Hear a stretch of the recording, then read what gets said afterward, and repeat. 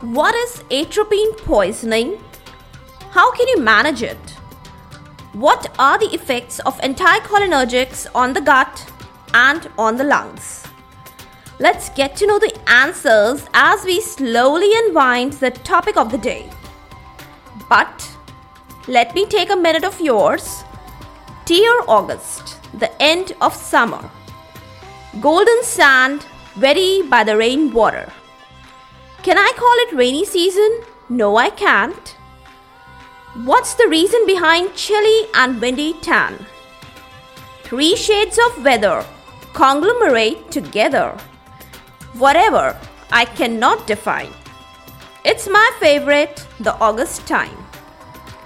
Welcome all to his Pharmacology Difficult podcast. I'm your host, Dr. Radhika Vijay, MBBS MD Pharmacology, and this is the audio hub to get the best, simplified basic tips, strategies, methods, and lots of ideas to learn better, understand better, and make your concepts crystal clear. If you really find and if there's a question hovering in your mind, is pharmacology difficult? Lend me your ears for a while and let in the magic of knowledge. Let's commence the conversation. And first and foremost, we'll quickly get to know few important points. First, vagus nerve innervates the smooth muscle and the glands of the respiratory tract. Second, along the respiratory tract are found mainly M3 muscarinic receptors. Next, anticholinergic agents, they work opposite to dry up the secretions of the glands which are found all along the nose, the pharynx, the bronchus, etc. The mucous membrane along the bronchial tract, it becomes dry. And the clearance of the mucus by the cilia, that is also suppressed. What does it result into? The mucus plugs, they are formed. These mucus plugs, they can block the respiratory tract and also the airflow. And by doing so, they enhance the infection, especially in the patients which are already having a lot of airway pathologies.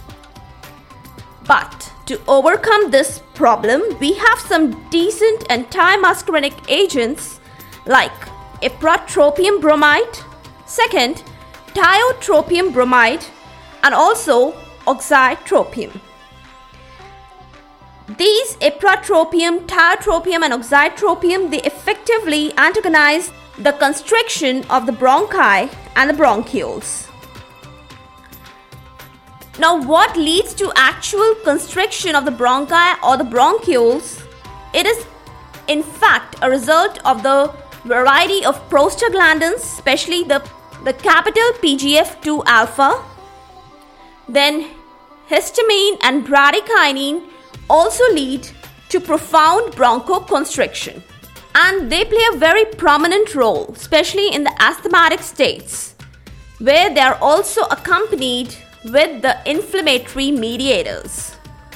Now, the recently talked about anticholinergic agents, they are in fact very safe and they lead to rather no or very few mucus plug formations, and they also do not suppress the clearance of the mucus.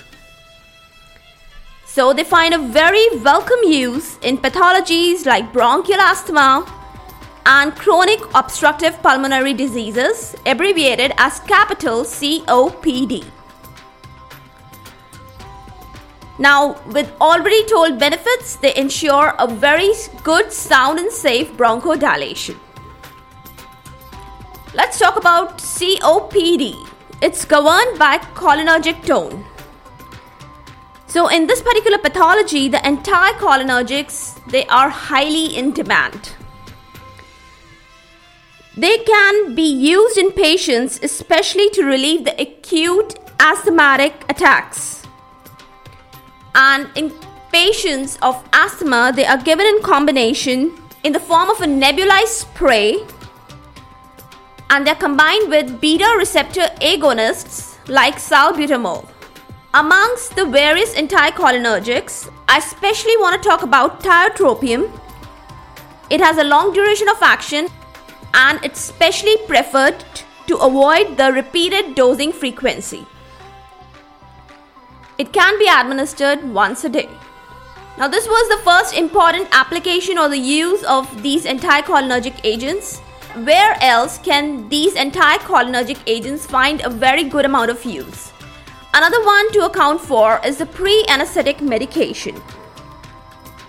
There they suppress the secretions and they are generally administered to achieve all the desired goals, like suppression of the bronchial secretions. They also avoid the laryngospasm and they also decrease the cardiac vagal tone.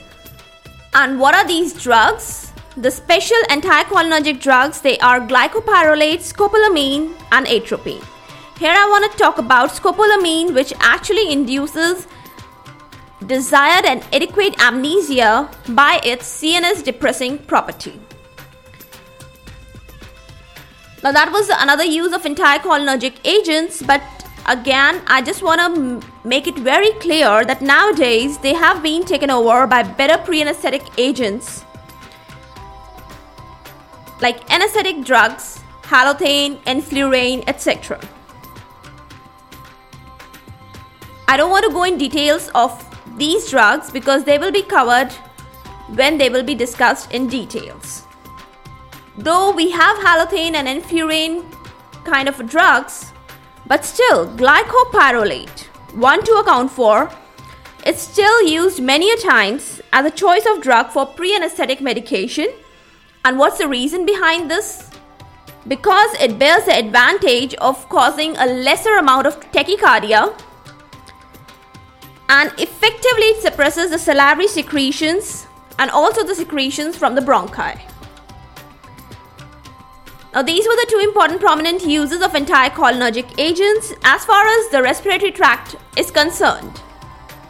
Heading over to the effects of anticholinergics on the gut. Now we shall see here too, the secretions, they are effectively blocked.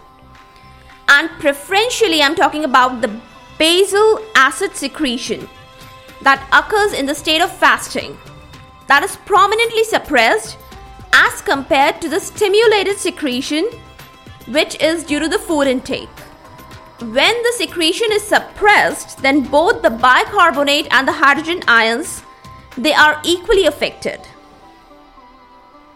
The mucin and the pepsin amount is also decreased. Normal conversation, normal swallowing, they all suffer due to the drying of the mouth and the saliva. The most important gut parameter that is hampered is the gut motility and the tone. So what it results into? A highly evident increased gastric emptying time and also increased intestinal transit time. But the situation is not as serious because all the gut actions and controls are not cholinergic. So many functions, they stay intact.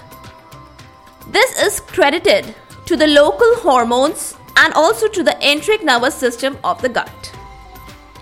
Have you ever imagined what could be the effect of exogenously administered synthetic anticholinergic agents on the gut?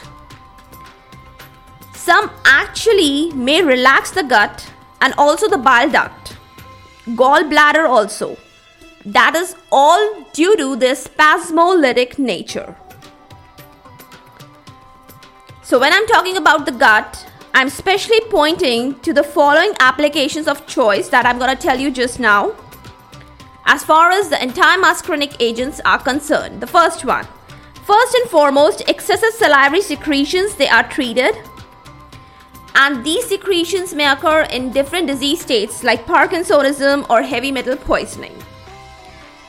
And what are the drugs used for suppressing these secretions? They can be dicyclomine and belladonna alkaloids. Second important applications. The spasm, they are relieved. I'm talking about the colicky intestinal and the biliary tract spasm. Also the spasm and the colic situations occurring during the irritable bowel syndrome and and the diverticulitis diarrhea. The most effective drugs in these conditions are dicyclomine, propanthyline, oxyphenonium, clidinium salts, and glycopyrrolate. Some of the semi-synthetic agents they also find a good use, like methylatropine, hyoscine methylbromide, etc. In these situations, the anticholinergics are administered as a combination with antidiarrheal drugs like diphenoxylate. Now, the last and the most important use of the anticholinergics in the different gut situations. How can we miss peptic ulcer and different ulcer conditions? Though nowadays the mainstay of the treatment for the ulcer is proton pump inhibitors and H2 blockers, but before these drugs, they were the mainstay drugs. We had only the anticholinergic agents like glycopyrrolate and propanthyline to depend upon. But to be very frank, these anticholinergic agents, they have their own bundle of pros and cons. The pros generally include the non-crossing of the blood-brain barrier, and hence there are no side effects, especially the central nervous system. And the cons, they include the side effects, especially the anticholinergic side effects: dry mouth, constipation, urinary retention, prolonged gastric emptying time. All these, they lead to the worsening of the ulcer, and also sometimes they can be acid mixed food reflux in the disease states of reflux esophagitis. But the situation is not so serious because we have got some decent drugs as far as anticholinergics are concerned. And the progressive relief is made by the selective M1 blockers like pirenzepine and olanzapine. They find great use in the duodenal ulcer treatment and also in treating the recurrence of the duodenal ulcer. And how do they work? They antagonize the histamine release. And why this histamine release occurs? Due to the neuronal acetylcholine. But to your utter surprise, you should know that these drugs, that is the M1 selective blockers like pirenzepine and olanzapine, they are still not marketed all around the globe. Their marketing and their availability is quite restricted towards the Western foreign countries. What can be the other uses of anticholinergics apart from the respiratory and the gut effects? Well, mushroom poisoning, organophosphorus poisoning, and some of the side effects of neostigmine that are counteracted, especially in the treatment of myasthenia gravis, are all the miscellaneous uses of atropine we can account for. Last but not the least, I'm gonna seal this topic with the discussion of atropine or the belladonna poisoning. Now, atropine poisoning is very famously also denoted as the belladonna poisoning. Why does it occur? Due to the overconsumption of the seeds and the berries of the datura and the belladonna plant. This kind of poisoning generally ensues. In adults, the dose is generally around 80 mg, while it's around 10 mg in the neonates, infants, kids. Other reasons of poisoning in kids may be conjunctival absorption or administration of antidiarrheal drugs that contain atropine. Now, how do you recognize such kind of poisoning? The signs and symptoms, they are the excess of anticholinergic side effects: dryness of mouth, redness of face, blurred vision, photophobia, confusion, hallucinations, urinary retention, and constipation. You know, this state of belladonna poisoning is generally idiomatically referred, the signs and symptoms, we can say that the person is actually showing the state as dry as a bone, red as beet, blind as bat, mad as hen. That is just a humorous depiction of the signs and symptoms if a patient or the person is suffering from belladonna datura poisoning. What can be the excess situation? Lethal states, they are due to respiratory coma and paralysis. and how to cure these states. Physostigmine is the mainstay treatment. It is used for diagnosis as well as the treatment of the belladonna, atropine or the datura poisoning. To diagnose it, it is administered parenterally, especially intramuscular. If the secretions are all suppressed, it is surely a case of atropine poisoning. And for the cure purposes, it's again given parenterally. It can be given intravenous or intramuscular. Repeated dosing is generally required. Now, the benefits of administering physostigmine are it can easily cross the blood-brain barrier, so it curbs both the peripheral and the central adversities. And one thing you should be knowing that scopolamine toxicity is much more profound than atropine toxicity. Now, apart from physostigmine, additive agents, they are diazepam for seizures. Then you can go for gastric lavage, artificial respiration, etc. Now with the August ending and season twisting, our topic is too turning.